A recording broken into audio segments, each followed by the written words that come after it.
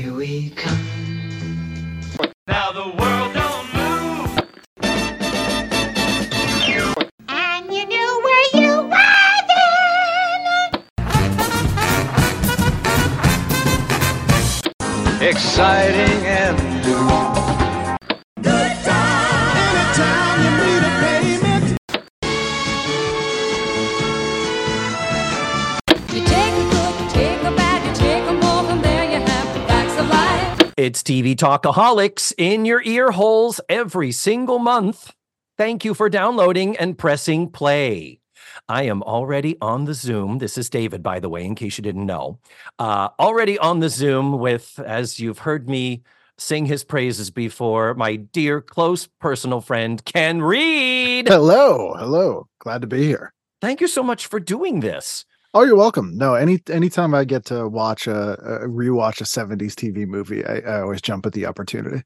Yeah, I feel like there's kind of another podcast there, like just a TV movies podcast, but Potentially. but unfortunately, you have to watch all the TV movies, and some of them are just ugh. Yeah, I see. Some of them are more ripe for like a watch along podcast where you have like a group of people.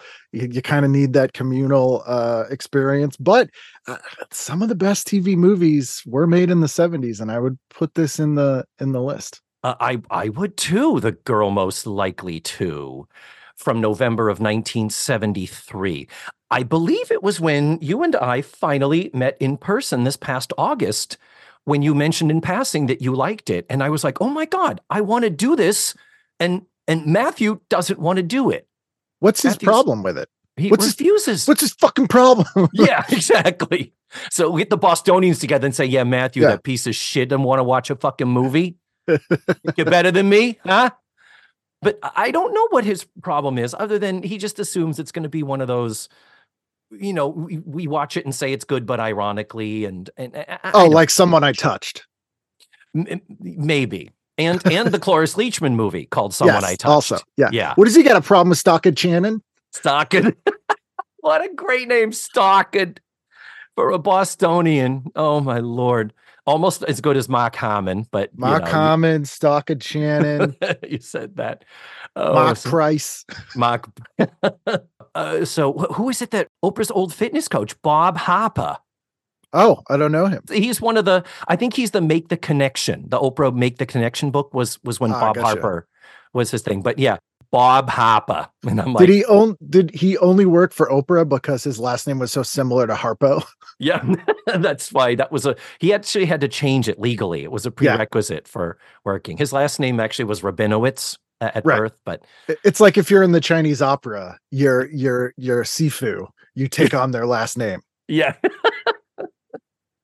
But yes, I tried to drop casually in conversation that you and I had the joy and pleasure of meeting in person when I was up in Boston this last August. We didn't get our South Shore bar pie, though. We got No, we stayed in the city, which, but we had a lovely Greek meal. We had a Greek meal, and you introduced me to Union Street Donuts. Yes. Holy shit. Yeah. Yeah, their holiday selection this year, outstanding. They did a cranberry, rosemary, filled donut. They had an amazing spiked eggnog donut. Oh, man. It was wonderful.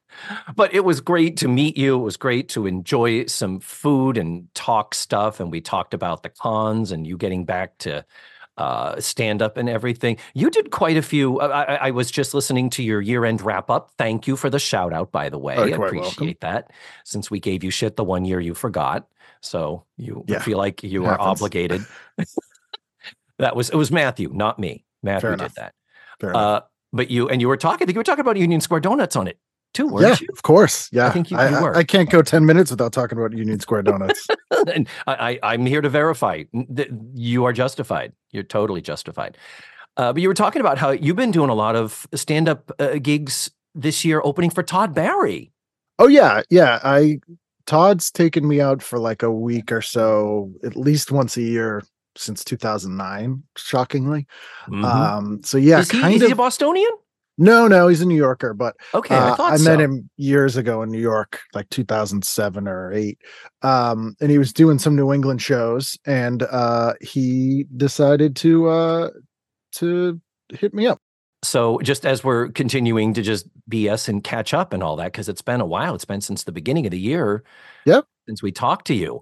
You had a horrible long bout with COVID. You and your wife both. Yeah, it was awful. October was the first and only time I got it. She brought it home. I blame her. Oh yeah, But we it's both got always the packs. Yeah. bitches. I'm telling you.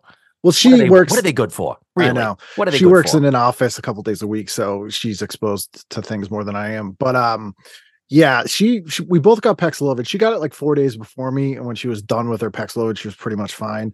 I got it 4 days after I did the Paxlovid, but then I was testing positive for like a month, and then I Oof. had really bad brain fog for like a month and like extra depression that Oof. really just only cleared like somewhat recently. Oh my God. I say so cleared, sorry. but like diminished. Man. Yeah, I was gonna say at this point, I feel like I'm always in a state of brain fog. Yeah. It's terrible. And I don't know if it's a post-COVID thing or it's just that I'm 55 years old and I'm getting old. But yeah, I had it too. This was my third go round. I had it November coming into December, right after Thanksgiving. And I'm very lucky. My COVIDs have all been pretty mild.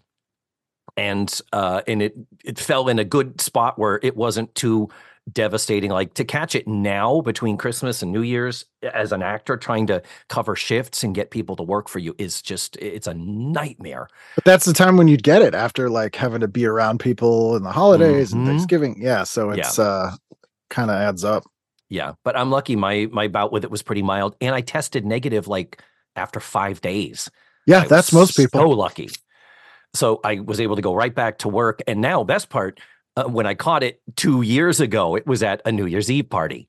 And I'm like, well, not going to catch it this year. Yeah. Well, Because I'm hopefully. vaccinated, by the way. Caught it. I'm vaccinated and Yep. still caught Yeah, it, same. just like with the flu. And that's probably why it was mild. Good God, what if you hadn't been vaccinated, bruh? Oh, I'd be dead. That's just crazy to think. But anyhow, we are glad that you did not succumb to the post-pandemic pandemic 2 electric boogaloo, Thank you. so that you could be here to enjoy the girl most likely to. Yay! Yeah.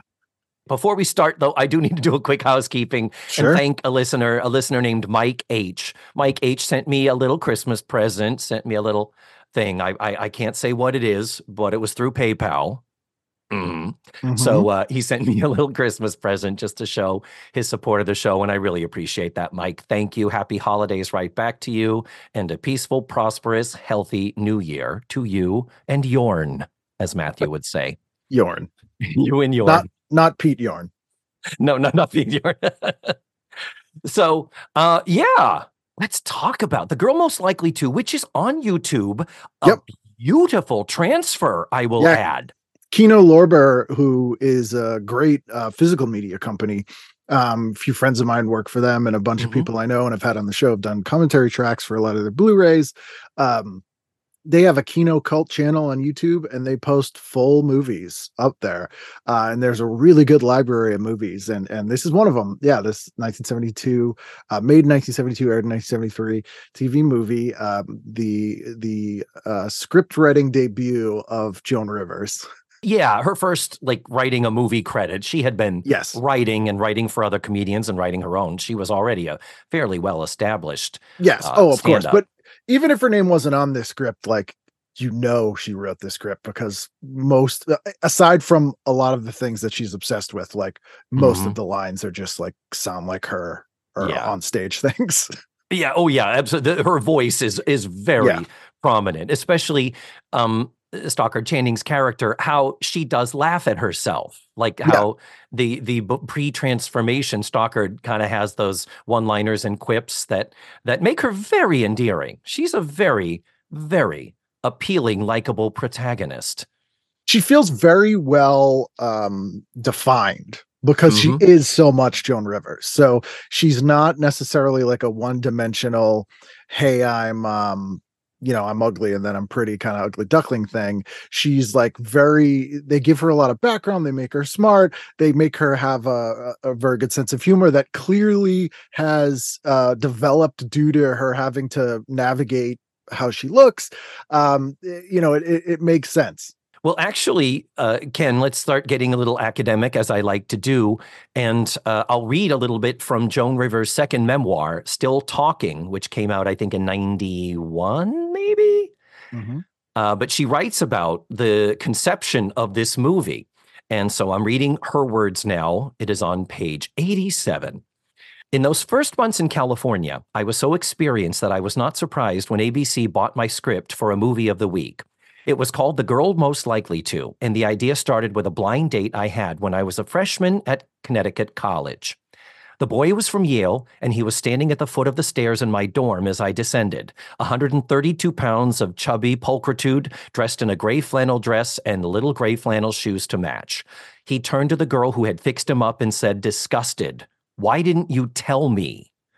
All evening, he ignored me. It was a weekend, so he had to come by the next day. He arrived for breakfast at 1:45 p.m., just in time to say, well, let's have a cup of coffee. Gee, I got to catch my train to New Haven. I had been waiting since 9 a.m. I transferred after my sophomore year to Barnard College in New York, and this boy married a girl I knew there and became a doctor. Years later in California, that girl called me, and I invited her to a large supper party I was giving by the pool. This same boy walks in with her, fat now and bald, 40-something. He had no idea I had been 132-pound Joan Malinsky. He was all over me. Everywhere I went, there he was, obviously a cheater, following me into the kitchen to get me alone. Can we meet for lunch? Isn't that a pretty dress, looking down my cleavage? You're much younger and prettier than on TV. There was a lot of let me help you, and his arm would touch my arm. As his car pulled out of the driveway, I told everybody the story. And then now this is Joan quoting her own words. I should have said, does the name Joan Malinsky mean anything to you? And whipped out a gun and killed the son of a bitch. Yeah. My friend Kenny Solms said, that's a movie. Yeah, it's very interesting. So it's a comedy, a dark comedy, I'd say. There's a lot of suicide talk and murder, obviously. But yeah, a little bit.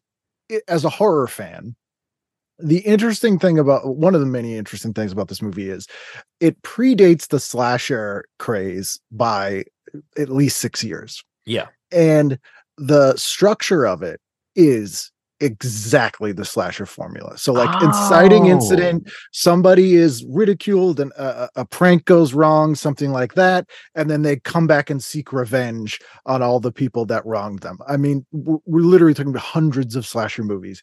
This is the plot of the movie. And so there's that piece. And really the first sort of modern teenage horror movie that this would most closely align with is Carrie, but that was 1976. So even this predates that. The other thing it reminded me of was The Abominable Dr. Phibes from 1971, which is Vincent Price. Some surgeons try to save his wife. They've both been in a car accident. She dies. He's horribly disfigured and presumed dead. And then he spends the rest of the movie dishing out the biblical plagues in punishment to kill all the doctors that didn't save his wife. I remember it's very similar to this. Yeah. Yeah, I remember that running like on the Creature double feature. It's great. And stuff I was a kid. I remember catching bits and pieces of that. Because the Creature double feature on Channel 56 was definitely a thing, and we would often tune into it, but I wasn't like glued to the TV the way I was glued to Laverne and Shirley or The Facts of Life. I was definitely a comedy kid. And so my knowledge, you are such a horror movie kid, and I'm quite a bit less versed than you are. But Dr. Phibes is a dark comedy as well. Like if you like this movie, go watch Dr. Phibes. There's two of them. There's Abominable and Dr. Phibes Rises Again. They're very tongue-in-cheek. They also take place in the 20s, so they have this Art Deco 1920s aesthetic. Vincent Price speaks through putting a plug in his neck that comes out of a gramophone, and he has a clockwork jazz band, and like it's very like it's just visually it's really interesting, but it's a very, very good movie. The guy who made it worked on the Avengers, and it's kind of got that vibe. Oh, interesting. Cool. Well, we're talking about this movie because of its connection to the facts of life, of course. And we have to address that the coach at the college of the football team is the wonderful Chuck McCann, discussed with you, Ken, when we had you on the show to discuss season 9, episode 10 of the Facts of Life, called It's a Wonderful Christmas. And so Chuck McCann is the thing. Initially, I thought Reb Brown was the connection. Am I crazy? I can't find Reb Brown in this movie, even though he's credited as a football player. Yeah, it's tough though, because there's a lot of like 70s blonde jock football players in this, in all those scenes. So it very well could be.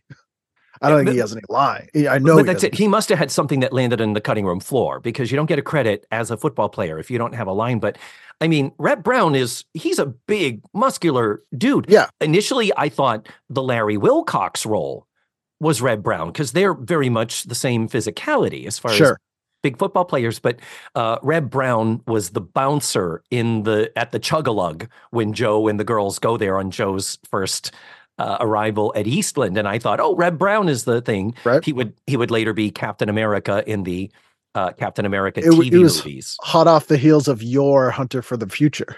Yeah. Wow. If you ever want to see him in fur bikini bottoms for the duration of a film, that's your movie. And who doesn't? But anyway, Reb Brown, I thought he was the connective tissue here. Thank God we have Chuck McCann. And let's start talking. Well, I guess this is the point where I should put you on the spot, Ken. And we've kind of already alluded to it, but give us the TV Guide synopsis. I will allow, since it's a TV movie, I will allow a close-up box length synopsis of this. An ugly duckling played by Stockard Channing is remade into a beautiful swan after a car accident and takes revenge on those who wronged her. Oh, perfection. That's why he's the TV guidance counselor, listeners. Because this movie, it has a Twilight Zone vibe, but the villain pretty much gets away with it. It's very bad advice. This movie is make a suicide attempt and you'll wake up beautiful. Mm-hmm. And then kill everyone who was mean to you, and it'll pretty much work out. Yeah. Now, this is a good point of debate. Do you think it was a suicide attempt, or do you just think she was upset and driving recklessly in her upsetness in the rain? Do you really think? Because they reference it like 2 or 3 times. She makes jokes about it like 2 or 3 times earlier in the movie. Oh, does she? There's some suicide jokes. Yeah. Oh, I missed those. I'm sorry. So that sort of, I was like, yeah, this is well seeded. Yeah. Wow. Because I think if you eliminate those or somehow could, cut them out if you felt you wanted to show this on television now and not trigger anyone, I think you could do it, and you could absolutely write it off to just an unfortunate accident. Yeah, for sure.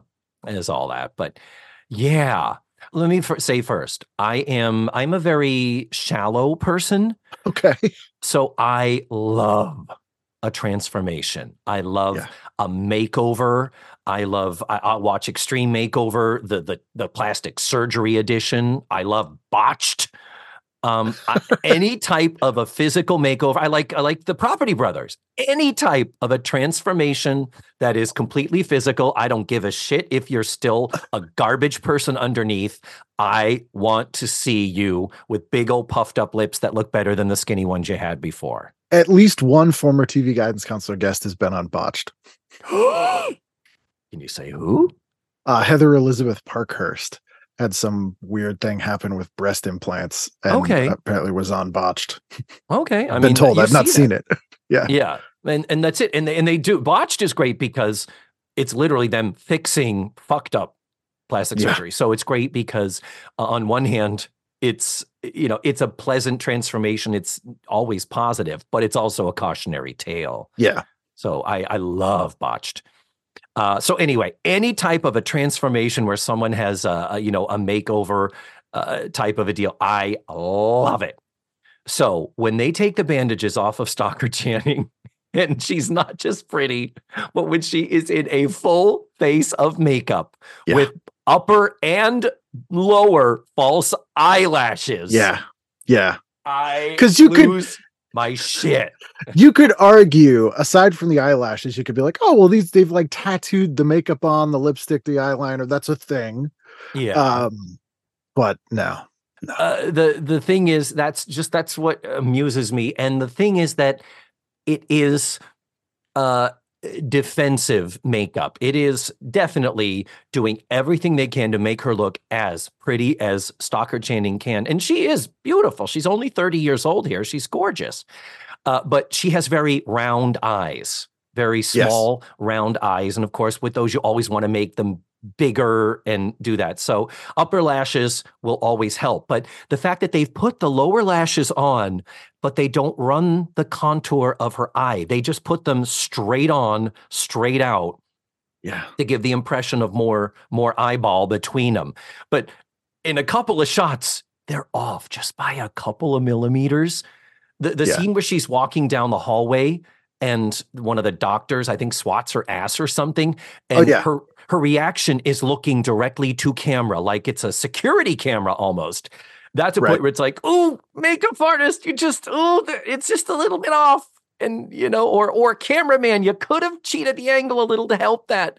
Well, keep in mind, this was airing in 1973 on TVs where the biggest TV somebody have might be 27 inches and would have been in 480 or 240p at most. And we watched a Blu-ray transfer of it on a screen. Like my computer screen here is bigger than 27 inches. Yeah. No, you're right. You're absolutely right that I do forget that a lot, that, this. And again, listeners, if you want to watch the movie, this isn't one of those shitty 3 generations lost transfer from a bad VHS. This is crisp and clean.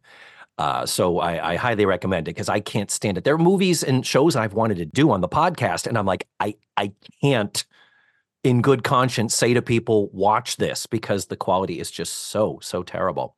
Fair enough. Yeah.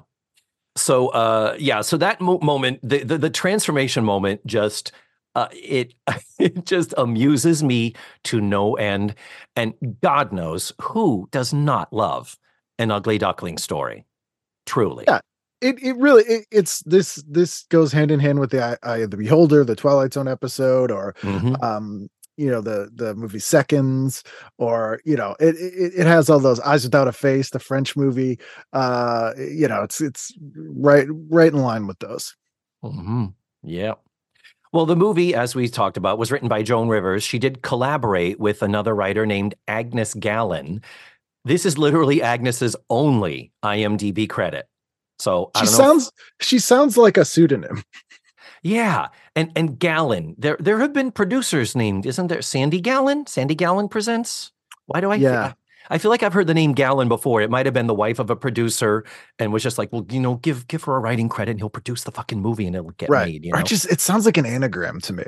Like it's someone's pseudonym. Agnes Gallen. Wait a minute. Let's look at it and see what it looks like. It is, it's Harvey Weinstein. Oh, yes, no. I knew it.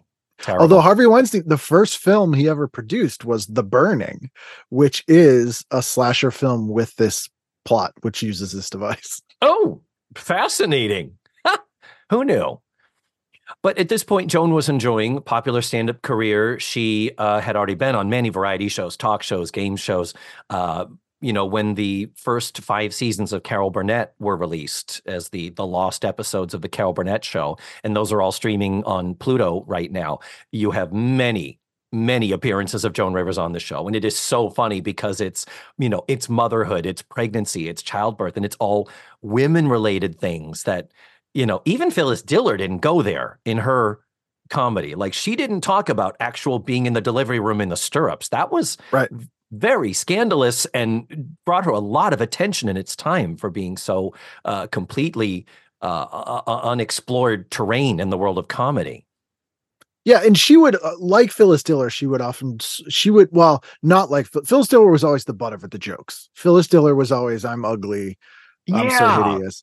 And Joan Rivers sort of did a brilliant thing where she sort of made you think that's what she was doing, but really she was criticizing everyone else. Like it was a really brilliant sort of way to sneak in those sorts of things in her stand-up, sort of using the format and vibe of things people were already used to. Yeah. And this does predate. I mean, before the cranky, I fucking hate old people and Yeah. fuck that's Yeah. that's later Joan Rivers.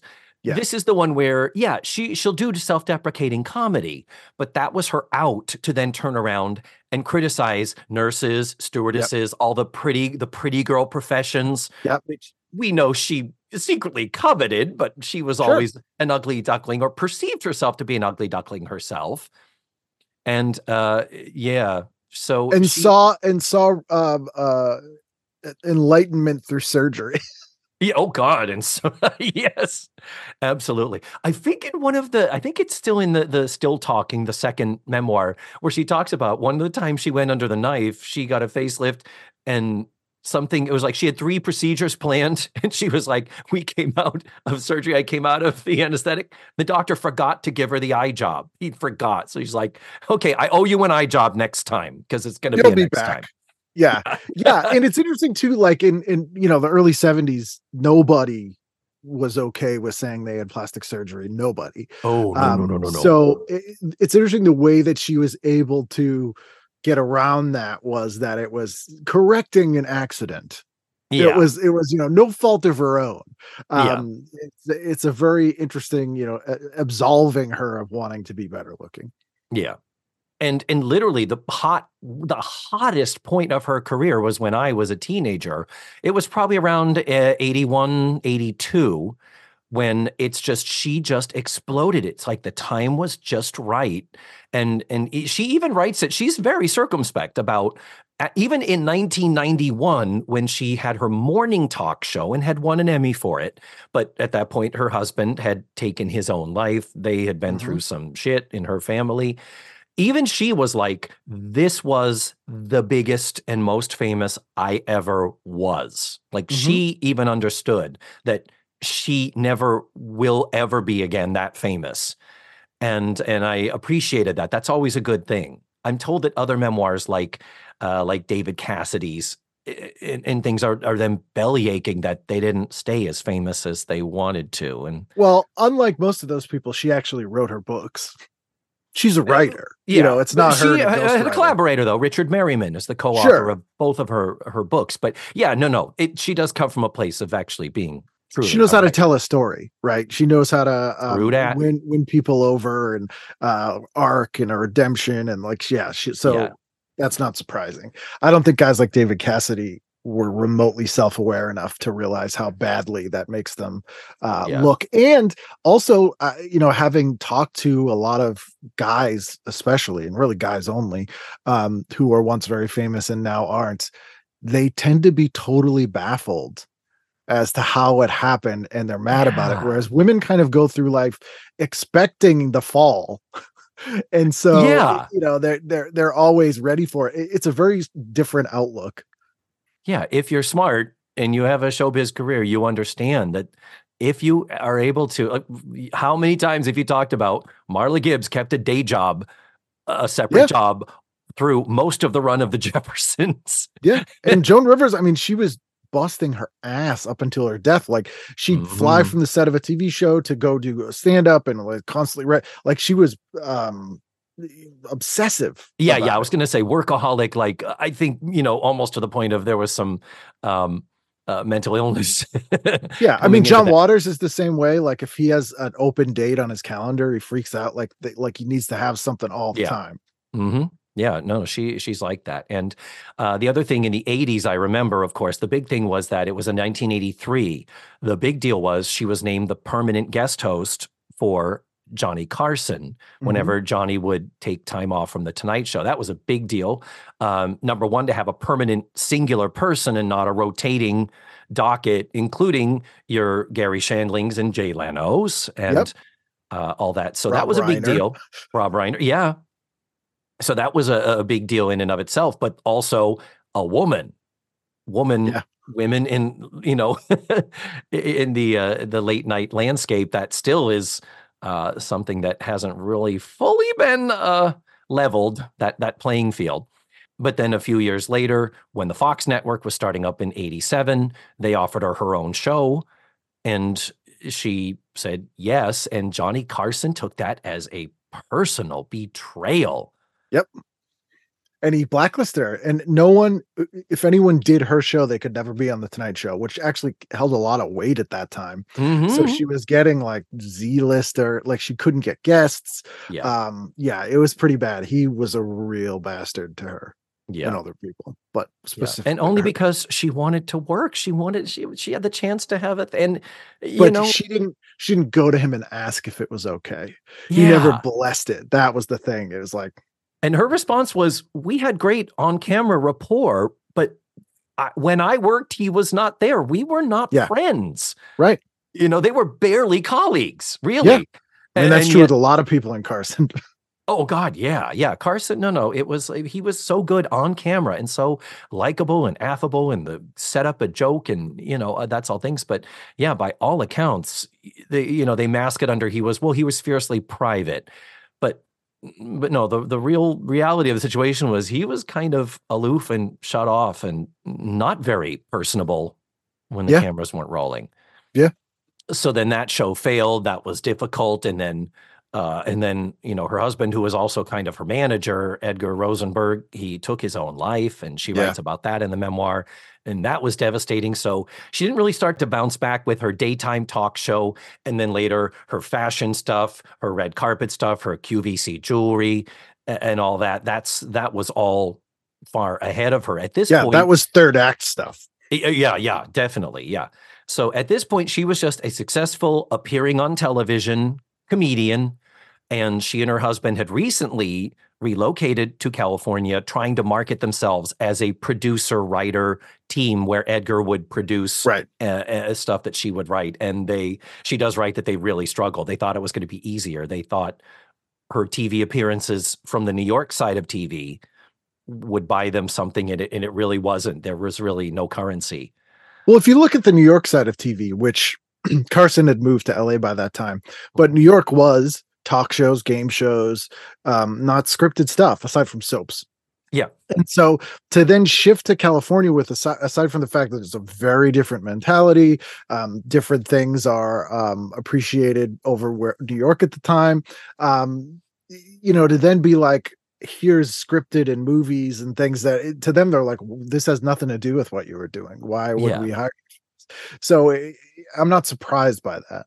She was kind of it's weird when she talks and wrote about herself in the sense of being an ugly duckling. I mean, there is so much of her in this character of Miriam that Stockard Channing plays, getting back to the movie, that I look at pictures and I'm like, okay, she certainly wasn't an extraordinarily attractive younger person, but I look at her and I think she's kind of like a Tina Fey, where she's just, darker eyes, thicker eyebrows, darker hair. Well, yeah. I mean, she had some mental illness there, no doubt, definitely some dysmorphia where, because she wasn't a tall, skinny, blonde bimbo with big boobs, and that's what everybody wanted.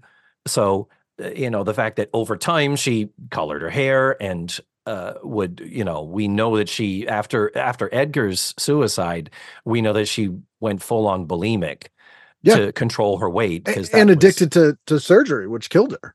Yeah. And then the surgery, changing her face constantly as she aged. It was pretty crazy. The interesting thing about this movie is that it almost has the message that people underestimate you because how you look, or they discredit you because of how you look, but you can still earn their respect and earn their friendship or earn their thing through skills. Because she paints this Stockard Channing's character as someone who's had a million jobs, has a ton of skills, is very smart, and even to the point where the reason she ends up marrying the detective that's been investigating the case is that he's so impressed with how she was able to kill all these people.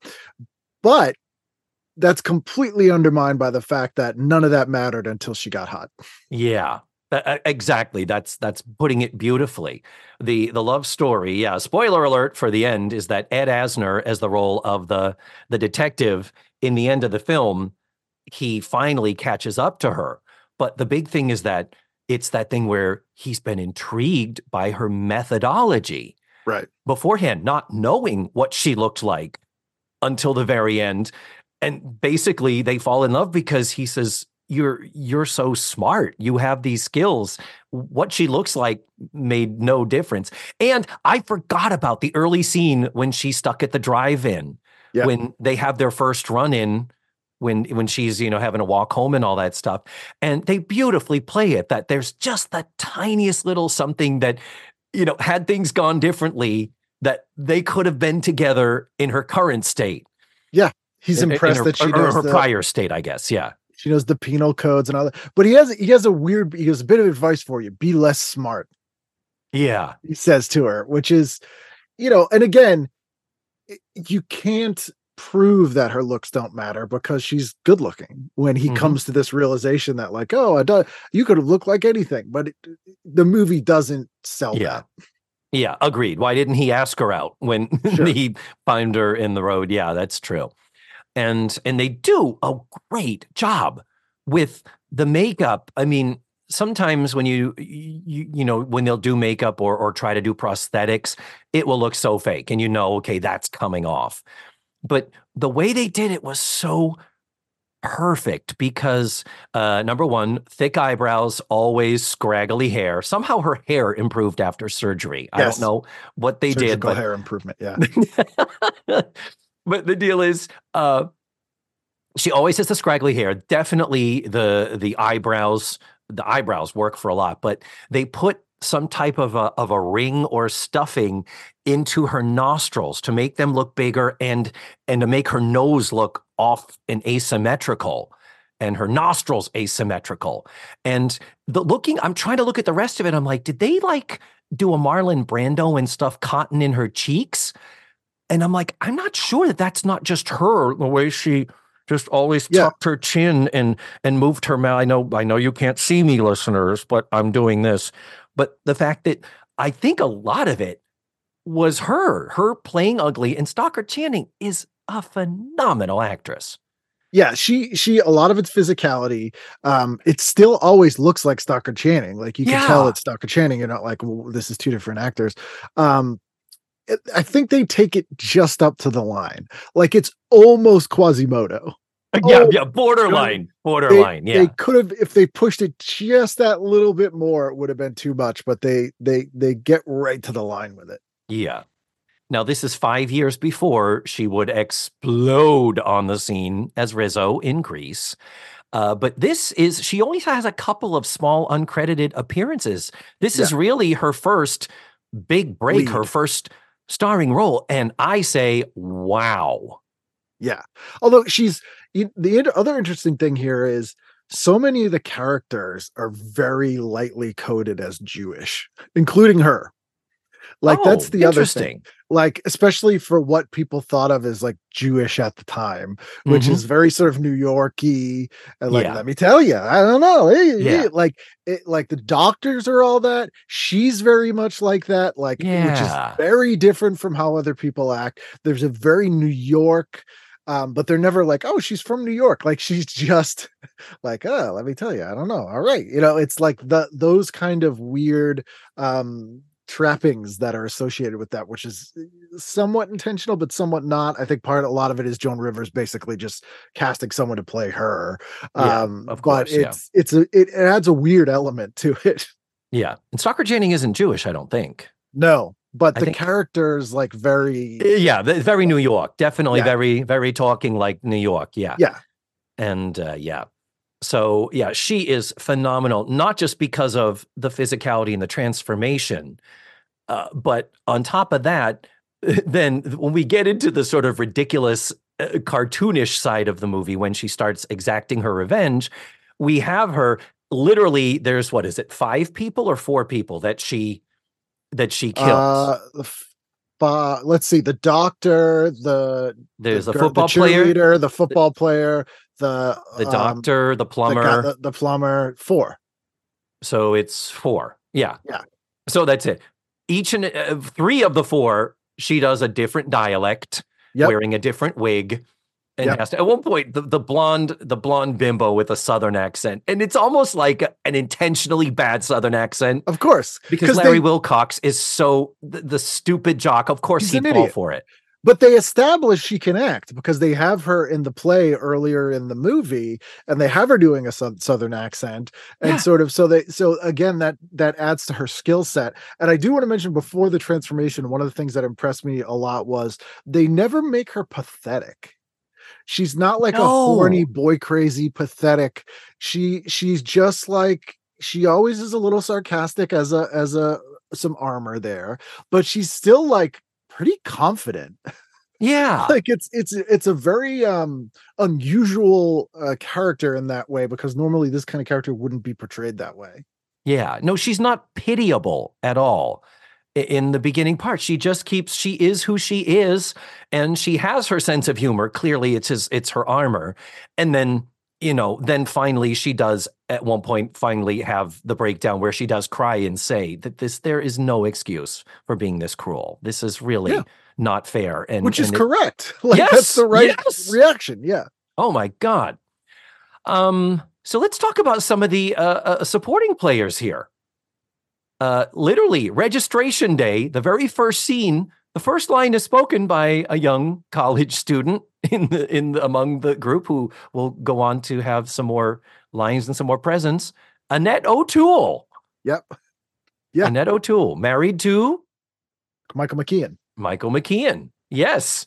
And I didn't know that till I think when I was researching this, I went, wait, what? She's also in some great made-for-TV movies. She's in one called The Best Legs in the Eighth Grade, which is a very fun TV movie. And of course, she's in the It miniseries and some other stuff. Yeah. And of course, best known for being Lana Lang in Superman 3. Yes. But, younger generations will know her as Martha Kent in 10 seasons of Smallville. Well, everybody knows her from Cat People. Cat People, yes, that too, yeah. And she was already a veteran here. I was looking; this was not her first rodeo with a movie, so she was already there, and just gorgeous. Just again, she could have easily been in Carrie. Yeah. After this, I mean, so easily. The big dumb jock is played by Larry Wilcox, before he would go on to be on Chips with Eric Estrada. Moose. His character's name Moose. Moose, yeah, of course it is. Yeah. Yeah. Yep. And let me see. The cheerleader that she's also roommates with, who is just such a cunt to her. God. Yeah, she really is. Yeah. Suzanne Zenor, Zenor. The character is Heidi. She is all over the 1970s in sitcoms, and then would go on to be in 196 episodes of Days of Our Lives as Margot Anderman Horton. Of course. She looks like a Margot Anderton Horton. Oh, goddamn right she does. So, yeah. Not Margot Tim Horton. No. Tim, what did someone say? Coffee? Tim Hortons? Timmy's? Got to go to Timmy's. I'm half Canadian now. Got to have my Timmy's. Of course, we mentioned Ed Asner as the cop. This is during his run as Lou Grant on the original Mary Tyler Moore Show. He's kind of the biggest TV star on the show. Yeah, which isn't unusual. A lot of made-for-TV movies would utilize talent from their sitcoms and other shows that they had basically under contract. Yeah.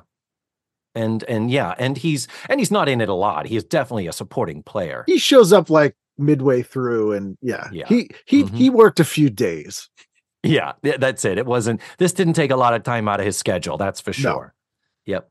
So Herman, the man to whom she is betrothed, the plumber, because her dad is in plumbing.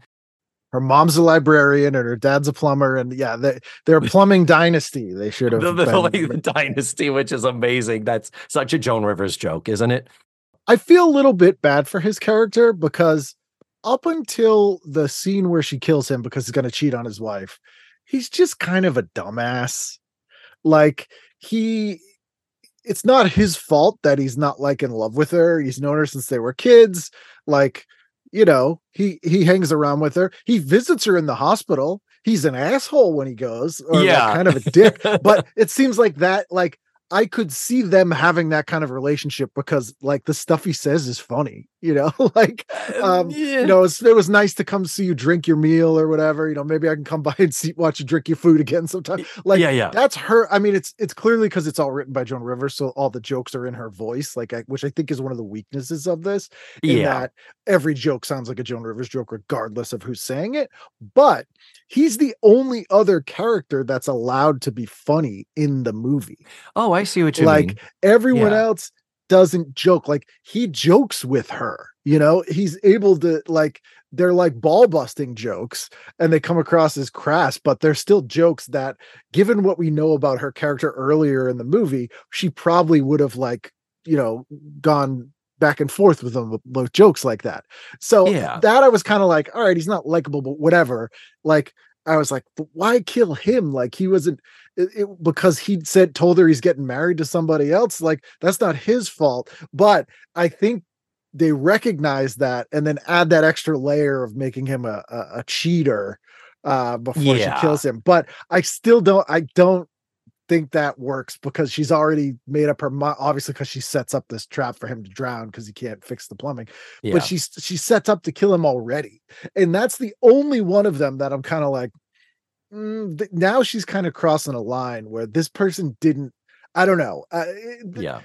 He didn't do anything nearly as bad as the other people. I will say, yeah, I agree with you. I think he was still pretty bad, though. He wasn't cruel to her, but he was always dismissive of her. Like, but he was there. Then yeah, I what guess. I mean? Like, and yeah. Oh, there was a fifth. There was a fifth. The boy in the pool hall. There were 5. Oh, that's right. Yes. The I boy in forgot the the pool hall. exploding Yeah. football. That's right.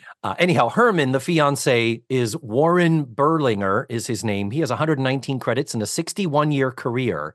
Nothing a standout, just lots of roles all over everything. So then there's so many supporting players here. Even the doctors who do the thing on her. Oh, talk about misogyny. Holy shit. Yeah. They take the bandages off. It's like, hey, you got any plans for later on? Yeah. We did good work here. Yeah. The doctor on the right is Carl Ballantine, 68 credits in a 58-year career. Best remembered as Lester Gruber on all 138 episodes of McHale's Navy between 62 and 66.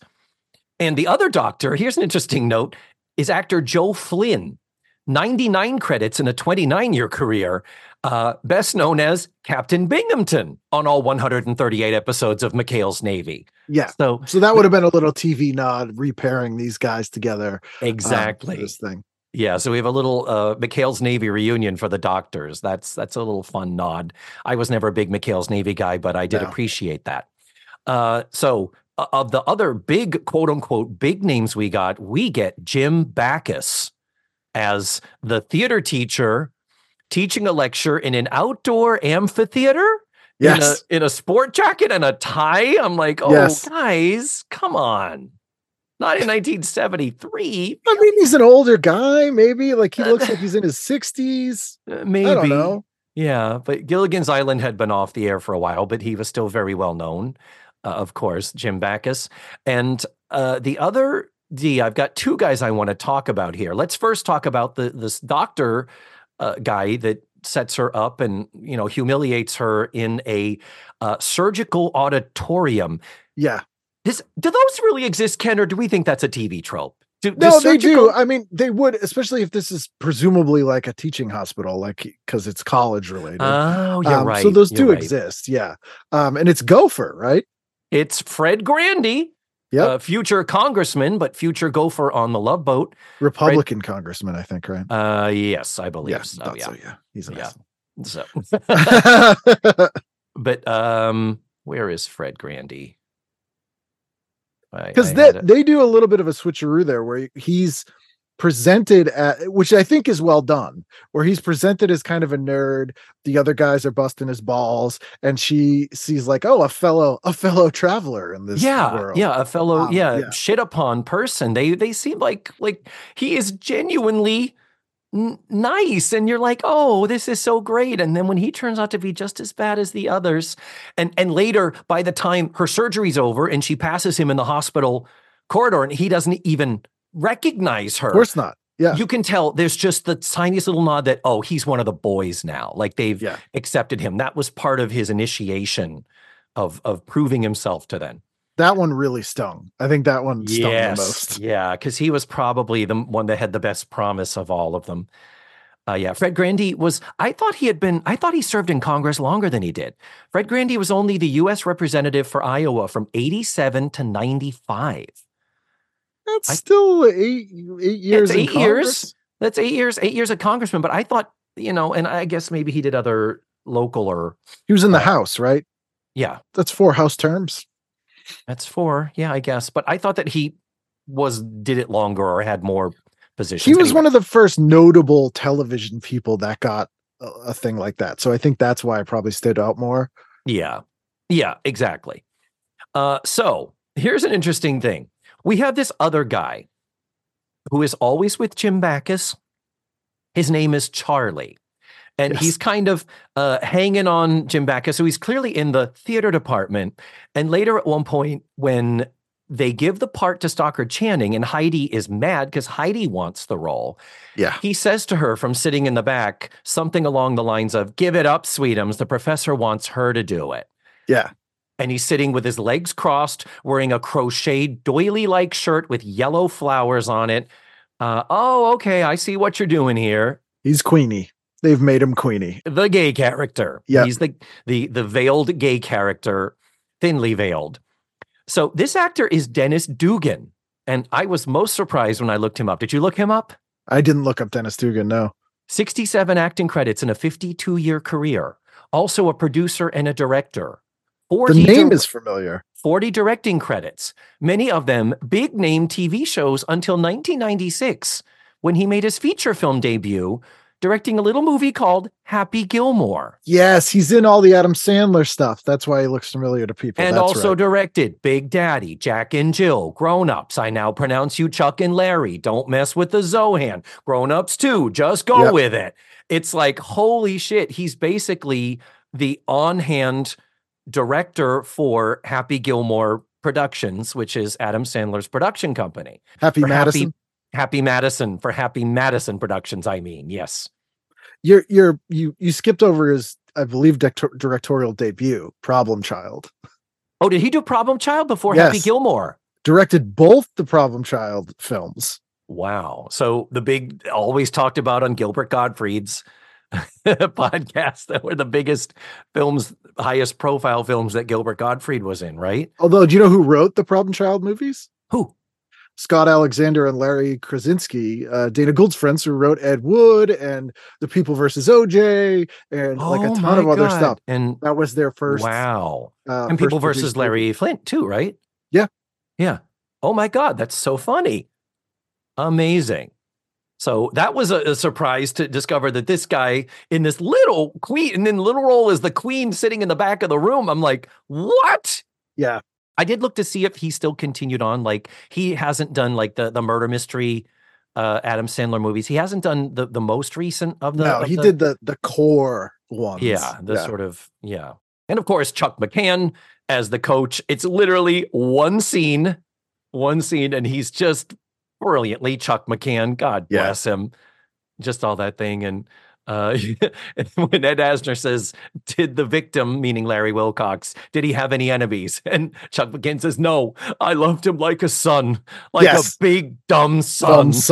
Yeah, which reminded me of no real reason why, but the scene in Heathers where it's I love my dead gay son. Yeah, yes. The den mother, Ruth McDevitt at the dorm. Yes. 92 credits in a 27-year career. She was in The Birds and The Parent Trap and MAME.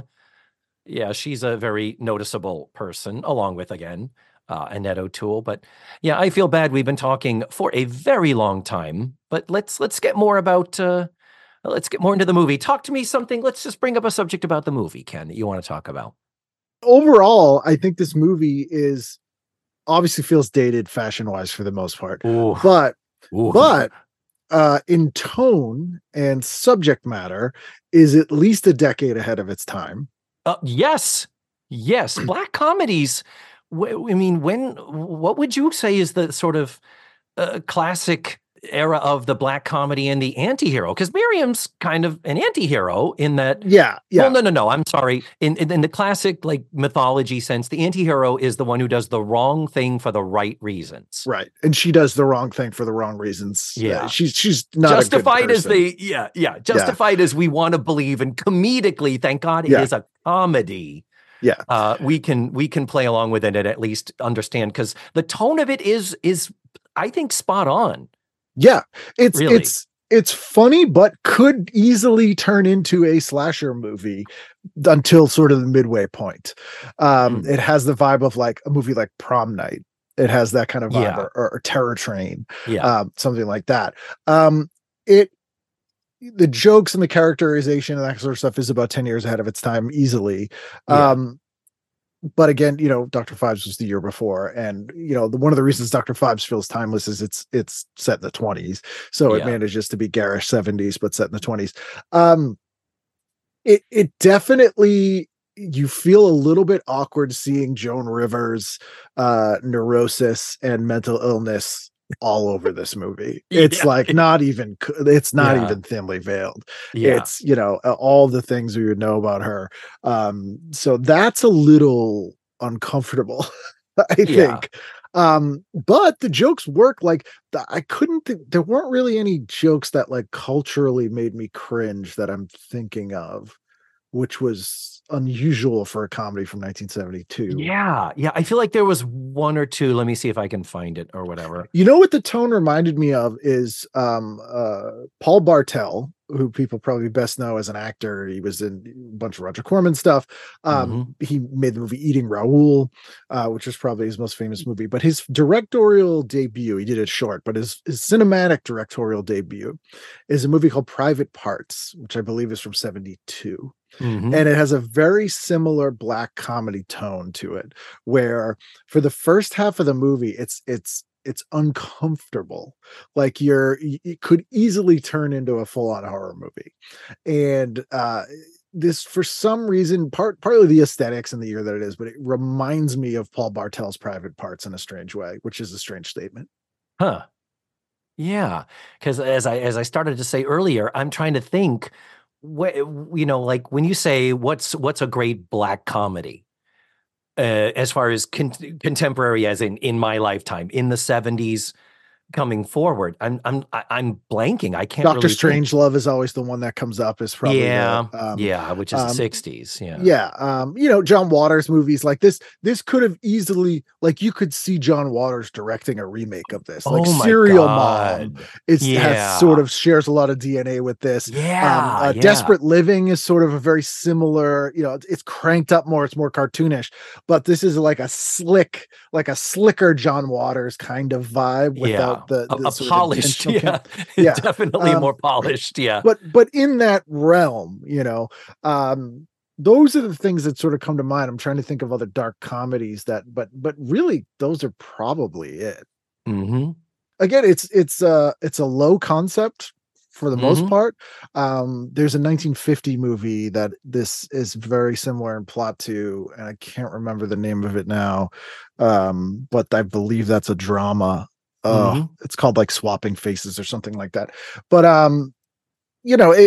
it's much more grounded. The characters are actual characters for the most part, aside from the murder victims, aside from Harold, who I think is actually a fairly well-drawn character comparatively. But the rest of the characters are pretty much just like cliches who exist to be murdered, much like a slasher movie. But it's and it's also presented, the narrative is that classic, like, here's me, I bet you wonder how I got here. Well, let me tell you, it's first person narrative, which is again something very much that a stand-up would do, because they're used to storytelling on stage. They're used to being the first person. So it that in that regard, it plays to her strengths as a writer, because she's writing what she knows, but it's also a limitation in that it's very evident, like you say, you've talked about TV shows and sitcoms where the voice of the writers is too homogenous and anyone can say any of the lines Whereas you look back in the Facts of Life, it's like you cannot give Joe's lines to Blair and vice versa. The characters are better drawn. Although sometimes Natalie and Joe, they would write too similar, especially in the later seasons. They would be the sarcastic person, Yeah. And there are sometimes jokes that Natalie will do, and I'm like, that's a Joe joke, or like that's a Natalie joke. You're getting lazy here, guys. But yes, you're right. You're right. True. Oh, I found one. This isn't really offensive. This wouldn't cancel the movie, I don't think. But when she's in the hospital and she's in a full body cast, and they make sure to point out that she's been busted up enough that she can't eat food. That's how they talk about the weight loss, because she's also padded to be chunkier. Right. But she says something about being depressed, thinking about the cruelty of all the people, how she longed for a normal life with a husband and kids, but that probably isn't going to happen, because who'd want to sleep with a mummy other than a drunken Egyptian? Yeah. Which is such a Lenny Henry, Henny Youngman. That's such Henny Youngman joke, but take my wife, please. It's very Borscht Belt, and again, it has that like, who was going to do this? It's got that the cadence is rhythm. Yeah. But the fact is, she still has the sense of humor, and that's the interesting thing about it. And like you say, if anything, comedically, I guess this ages well comedically because it is so old school. It was not trying to be contemporary in its humor. That's not Joan Rivers' brand. There is one 70s-tastic scene. Oh, it's when, more so than when Miriam is in the dorm room, it's when Ed Asner is going and asking questions of the girls and the den mother. That's when we really spend some time in that dorm room and really get to explore the space. Yeah. And the giant oh my poodle. God, the green floral wallpaper with the hounds, the giant poodle, the houndstooth. The wallpaper has like a houndstooth background. It's ugly. Everything is like harvest gold and avocado green. Those things. Even the crocheted, it looks like this top with the daisies on it that the gay guy was wearing. Even that is like, oh, that's so. Which the listener can't see, but Oh it's, my God. Again, I think it benefited the story insane. that Sokka Channing's character amazing. wasn't cool and liked stuff that kids wouldn't like was the librarian, because it made her not contemporary in any way. Even when she was playing characters to murder people, it reminded me a little bit of the movie Fade to Black, if you've ever seen that. Fade to Black stars Christopher, the one from Breaking Away. Christopher, who's also in It with Annette O'Toole. I can't remember his name now. Dennis Christopher, that's his name. Oh, Dennis Christopher. Okay. Yes. And he plays this sort of put upon, nerdy, slightly kind of coded gay kid who lives with his mother. And it's not Don Johnson. It's Mickey Rourke is in it, and he plays this guy who really needles him. And Dennis Christopher is a big movie nerd, and when he snaps, he kills all these people, but he's acting as people from movies. So like he's being Jimmy Cagney, and he pushes his mom down the stairs. He dresses up like Dracula. I got that. I mean, that's from 81, I think. It's a very interesting movie, but I got that with her characters. She's kind of playing people she's seen in things. Like the nurse is like a character she saw in movies, or the English makeup artist coming in and saying, "I'm afraid you're not the image our company wants." And she's doing impressions of people that she's seen in movies and sort of this like fictional life, which I like that aspect of. I also like that the sense of humor carried over to the murders, in that they were essentially deadly practical jokes, every single one of them.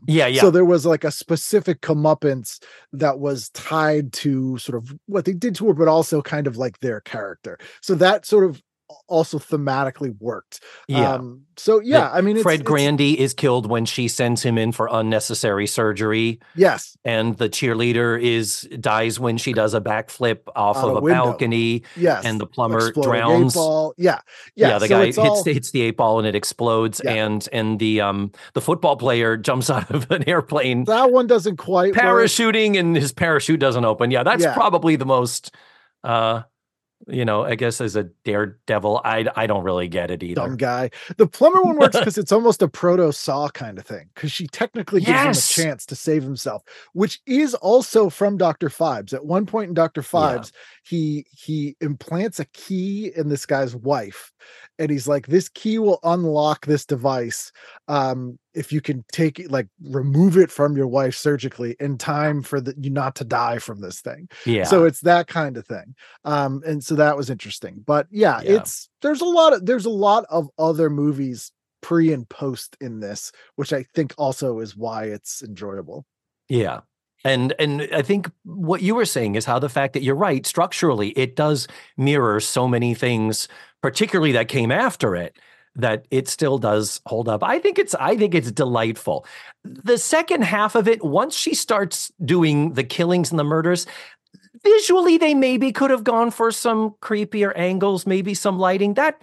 Some Still of that could have for TV. Yeah, and they're trying to make a comedy. You know what I mean? I it's think still that's trying to be why. a comedy, but they could have. I think they could have taken that a little further, and it wouldn't have hurt it. But right now, it's fine. And I liked, like you say, the narration element of it.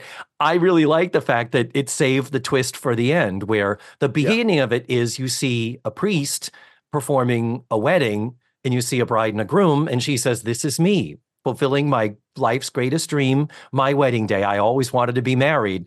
And then at the end, the reveal is that she's marrying Ed Asner in jail while she's still handcuffed to a security guard. It's two twists because you're like, oh, it's the Ed Asner's the twist, but then you're like, oh, there's a second one, and that kind of gets you. Yeah. Also, I'll say, because this is a TV movie, the script structure works really well for this. Like, it's clearly written with the structure of a TV movie in mind, or at least edited that way, so that it works, because it's very tight. It's 114 minutes. So 90 minutes of TV is usually 105 minutes. So that's not even like a 2-hour movie with commercials. It's very tight. And the commercial break structure works because it's so episodic with the like that I do this. It really works with this structure. So I imagine watching this with commercial breaks, it would still work just as well because it's structured. Correct. Yeah, I believe it was 90 minutes when it ran, which is a weird slot for a made for TV movie. Normally they'll push it out to 2 hours. So yeah, they ran it from 8:30 to 10 on ABC, by the way. Yeah. Actually, this gets to a thing I typically cover earlier on, but I can talk about it now quickly. November 6th of 1973, what else was on? What else could we have watched that night? And I should have told you to pull the TV guide. Damn it. I could have too. I should have told you to pull it. Damn it. I might have it. Hold on 1 second. Yeah, November 6th of 73. Oh, do you think it's right if you have it scanned already? Yeah, because I believe was there a close-up? I've seen the ad. I've seen the ad for this. Oh, I would love it if you could find it. 19. God, what was I thinking? Duh. Yep, got it right here. 73. Oh my God. Yep. Please send it. 1 second. Well, while you do that, I'll keep talking here. Okay. Yes. Sorry.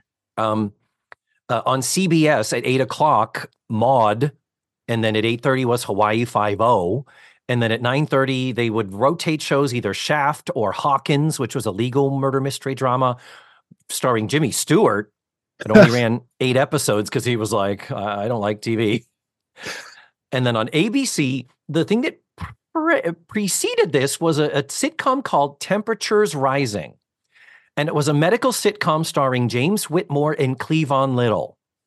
And this has the distinction of it was created by William Asher and Harry Ackerman, who also did Bewitched, and Bewitched had just gone off. And they created this, and at the same time, they also created the Paul Lynde Show. Yes. And the network said, we got to cancel one of them. So they canceled the Paul Lynde Show. I don't know if James Whitmore was fired or left of his own volition, but then Paul Lynde became one of the doctors on Temperatures Rising in the second season, and then it still got canceled. Appropriately enough. What night of the week was it? A Monday? Tuesday. Yep. So I have it right here. So here is the write-up, the actual write-up from TV Guide. Yay. The girl most likely to. Comedian Joan Rivers wrote this black comedy about the trials of an unmercifully ugly college girl trying to land a husband. A surprise ending caps the movie. Mm-hmm. Spot on. Nice and good. And there's a full page ad before it. If you want to see the makeup. So it's on the PDF I just sent you. It's on page 46. Thank you. God. And it says introducing Stockard Channing. There I go. And then as Ed Asner and his character, they just have him as the detective, even though his character has a name. Yeah, Ed Asner as the detective. Cool. Okay, I well, also will- love there's an ABC movie. This is getting into totally different territory, but after that movie on ABC, so that aired from 8:30 to 10. Mhm. I just scanned this issue for an upcoming episode. So Oh, exciting. Oh, did this come up? Did you talk about it? oh no, this episode already came out. It was with George, the antique nomad, George Mhm. Higbee. And I can't remember if we talked about this or not. You might have. Now that I'm trying to think, I'm thinking maybe you did mention it. We might have, yeah. So then continuing 8:30 movie of the week was this, and then at 10 o'clock, Marcus Welby, MD. And then on NBC, we had a show at 8 o'clock called Chase, which was a crime drama starring Mitchell Ryan. For one Okay. season. At 8:30, I forget if this is a show or a movie or a pilot, a show called The Magician, which starred Bill Bixby as a stage illusionist. Oh yeah, that was the show. His name is Tony Blake, a playboy philanthropist who uses his skills to solve difficult crimes as needed. This would have been the pilot movie, I guess. Yeah, that went to series. He was a huge magic nerd. Oh. The funny thing is that they basically remade that show in the UK as a show called Jonathan Creek, where a stage magician solves mysteries. Huh. And they tried to do this again in the mid 80s with a show called Black's Magic. That was Hal Linden and Bernie Capel. Bernie Capel? No, not Bernie Capel. Jack. No, what the hell's his name? He was on MASH. Oh, Harry Morgan? Harry Morgan. Harry Morgan plays Hal Linden's dad. Okay. And they're both magicians. This that sounds solve familiar. crimes. Yeah. That I've heard. That I have absolutely heard. Wow. Okay. So, where was I? And then at 10 o'clock on NBC, Police Story. So, not a lot going on here as far as, in the 70s when this was like, the early happy days. This was a little early for me because I was only 5 when this came on. So Yeah. it wasn't until this made the rounds till The Girl Most Likely To made the rounds in syndication and UHF stations that my mother pointed it out to me sometime where she was like, oh, you like Joan Rivers. You're going to be a homosexual, I'm pretty sure. You like Joan Rivers. You would probably enjoy this movie. And sure enough, she did. She was right. So, yeah. So what else do we have to say? Any parting words or last facts or anything? I'd recommend it. It's a good movie. It's a rare instance in 1970s of programming sort of geared towards women that isn't a romance condescending soap. Yeah. It's sort of like the movie Heathers and it has that kind of vibe. Yeah. It's a little bit of a lost gem, I think, for a lot of people, if you're a Joan Rivers fan at all, but even for slasher fans, this is like a made for TV slasher. But yeah, I'm with you. I can't sign off on Rabbit Test. I'm going to give it another shot, and we'll see. That's a bit much, and also it was a terrible directing experience for her backstage behind the camera. No one had fun. But for this Girl Most Likely To, I'm telling you, there are it's recommended. I'm not sure I could give it a five talkaholic chips, but it's a solid 4.5. And I still enjoy it much more than I expected to. Yeah, it holds up on rewatch. Mm-hmm. So very true. Well, Ken, thank you again so much. Your knowledge, your insight, your analysis always adds something new to the show. And that is thrilling because believe it or not, I do get tired of living in my own brain and listening to the sound of my own voice. You and me both, man. I'm the way about me. So it's nice to get out of it a little bit as well and hear someone else. Well, good. I'm glad. So, of course, TV Guidance Counselor, look at the links in the show notes. I always post a link to your show. Thank you. Now, over 600 episodes. Yeah, close to 7. Yeah. Getting there. You on a long road trip? You driving cross country? You're on a 35-day long road trip where you don't sleep? There's some content for you because I say if you like this show, you will love TV guidance counselor. And so as always, I'm always happy to have you on my Zoom. I'm thrilled I can call 2023 the year that we actually met face to face. Yep. Still got to get that bar pie. Bar pie and holy cow ice cream. We'll put it on the list. Oh, and holy cow. Okay. Did I tell you I want to take you to Peaceful Meadows in Whitman? Have you ever been? No. Oh, yes. You know what? I have, but not in a long time. Yeah. Near the toll house, where the toll Yeah. house used to be. Yep. Yeah. Toll house burned down. So Into it's just a plaque now. Yep. So as always, Ken, thank you so much. And thank you, listeners, for listening. Smooches and goodbye. Mwah. Yep. Thank you and have a good New Year. And Happy New Year, friend. Talk later. Bye now. Oh my God, you've caught me again. What? Where the hell is he? What? Matthew, you connected. Are you kidding me? I sent you the link and said, stop in and say hello. We just hung up. You just missed him. The one time, David, you do a Zoom room and you do a podcast that's less than 2 hours, and this is what I walk into. I know. And we talked a lot. Gone. We talked a lot. And you know what? You're going to be really, really kind of disappointed too. Don't tell me he was shirtless. Don't tell me Ken Reid was shirtless. I won't be able to take it. He was in a tank top. Stop it right now. He was in a tank top and he had this new thing that he did with his hair. So he kept reaching up to his hair so that he kept lifting up it. So just giving me full on shots of his armpits. God damn it, David Almeida. Yeah, I know. You have my phone number, David? This is why you have my home address, David? This is why you could have sent up a smoke signal. I would have walked off stage. How dare you? At Walt Disney World, you would have walked off stage in the middle of a show. Did you make him remind the audience how tall he was and how big his feet are? So, funny that you bring up the feet. Don't even tell me. I don't even want to know at this point. So for Christmas, his lovely wife, Rachel, decided to get him a pedicure. No. So stop it. His feet, he was like, I had my first pedicures. I said, really? How did it come out? Picked up, showed me, put the foot right in the I got full top and bottom. The size 12s. Yeah. Full shot of the feet. And I'm just like thinking to myself, if only Matthew had wanted to be here to talk about this movie, he could be enjoying this. I have never been so hurt. I have never been in all the years, David. I was there from the beginning. I was there before Ken Reid was even Ken Reid was even. And here you are having a full-on conversation about a movie I had no interest in watching. And no interest in talking about. I hope that podcast is one of the least listened to. I'm going to say it. And that's my way of hurting Ken. Because when you say to Ken, I hope your podcast is the least listened to, that's how you get them. No. Oh, wait a minute. Wait. What am I saying? It's a Zoom call. We recorded it. I have video. Wait a minute. Let me pull up the video. Hold on. I'm gonna need you to send me that in a private message. Wait a minute. I'll share the screen. I'll show it to you right now. Oh my God, I can't play. Duh, we have a Zoom call. Wait a minute.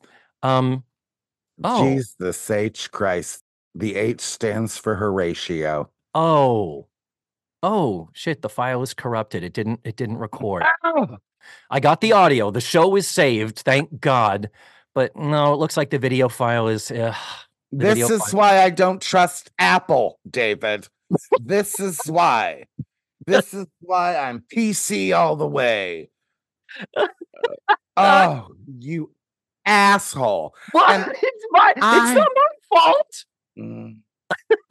You were busy. You said you wanted nothing to do with the show. Busy. And I was working, David. You said, we are recording from this time to this time. I got here as soon as I could, David. I rushed off stage. I don't have a stitch of makeup on. And I rushed off stage. And this is what I'm greeted with. I'm offended. And that is all. And I hope your listeners are offended as well on my behalf. Oh, well, wow. That's all I'm saying. And I wish you a happy 2024 in whatever you decide to do, but I will not be involved. I'm so glad you broke in on the call to abuse me thus. Well, I am so glad I'm driving, for Christ's sake. And I got on the call as soon as I could. I'm stuck on Interstate 4 in the middle of peak season, David. That's the only reason I could call in. Well, you said you were interested in the movie, we could have set up a time for all of us to be together. But I wasn't interested in the movie at all, and I sincerely hope that it is painful for the audience to listen to without my hilarious commentary. But I mean that nicely. I do. But I have to say that seriously, a fucking tank top? Yeah. God damn it. What color was the tank top? Paint a picture for me. It was bluish, like a heather blue. God damn it. Yeah, that's your favorite color, isn't it? Oh God, I love blue. Mhm. And especially on that light skin that he has with the dark hair. Would you say his armpits are more of a well taken care of, or is it just a forest under there? What it is, you know those people that have just the right amount Yes. going on? Yeah, Ken, just the right amount. All right. I shouldn't have asked that question because it's just going to piss me off more. I'm Yeah. not going to ask if his second toe is longer than his big toe because I don't want to know. I don't want to know. Fuck off, David. This is the end, I feel like, ladies and gentlemen. Oh, Dear listeners, this is the bridge I'm not willing to cross. I fear there's no going back. That's for sure. There's Oh. no going back. And even though you sent me the entire series of Laverne and Shirley on DVD, which I appreciate, I do. I've started watching. You're welcome. I started watching, and David, what a delightful show. You're into really? Okay. Wow. It's almost like a Schitt's Creek for me. It's just so comfortable. And anyway, the point is, I'm mad at you, and I'm gonna get off this phone because I'm about to get home, and I'm gonna bite my pillow. Is what I'm gonna do. Okay. Yeah. Well, be careful. I can hear all that traffic in the background. So, yeah, you be careful driving home. I hope this hasn't upset you to the point of causing any type of an accident. Why do you hate me? Why? Why do you hate Stalker Channing? Why do you hate hers? Because she did Pal Joey, and that's why I hate Stalker Channing. She should have had the wherewithal to say, you know what, this ain't for me. Hang up now. But I'm very, very sorry you missed Ken, as I know you are too. But thank you so much. I'm very glad that we can say you officially are a part of this episode now. That makes me happy. I'm about to send him a message on the Instagram that he's not going to read for about 4 or 5 days. I know how he is. Okay. Well, sweetie, let me go. And Happy New Year to you too. Mwah. Yes, we stopped talking about me and I stopped listening. So Happy New Year, asshole. Oh, shit. No. We'll make you happy. Come and knock on our door. Come and knock on our door. Where we're moving on now. 1, 2, 3, 4, 5, 6, 7, 8, Schlemiel. That uncompromising, enterprising, anything but tranquilizer. Here's the story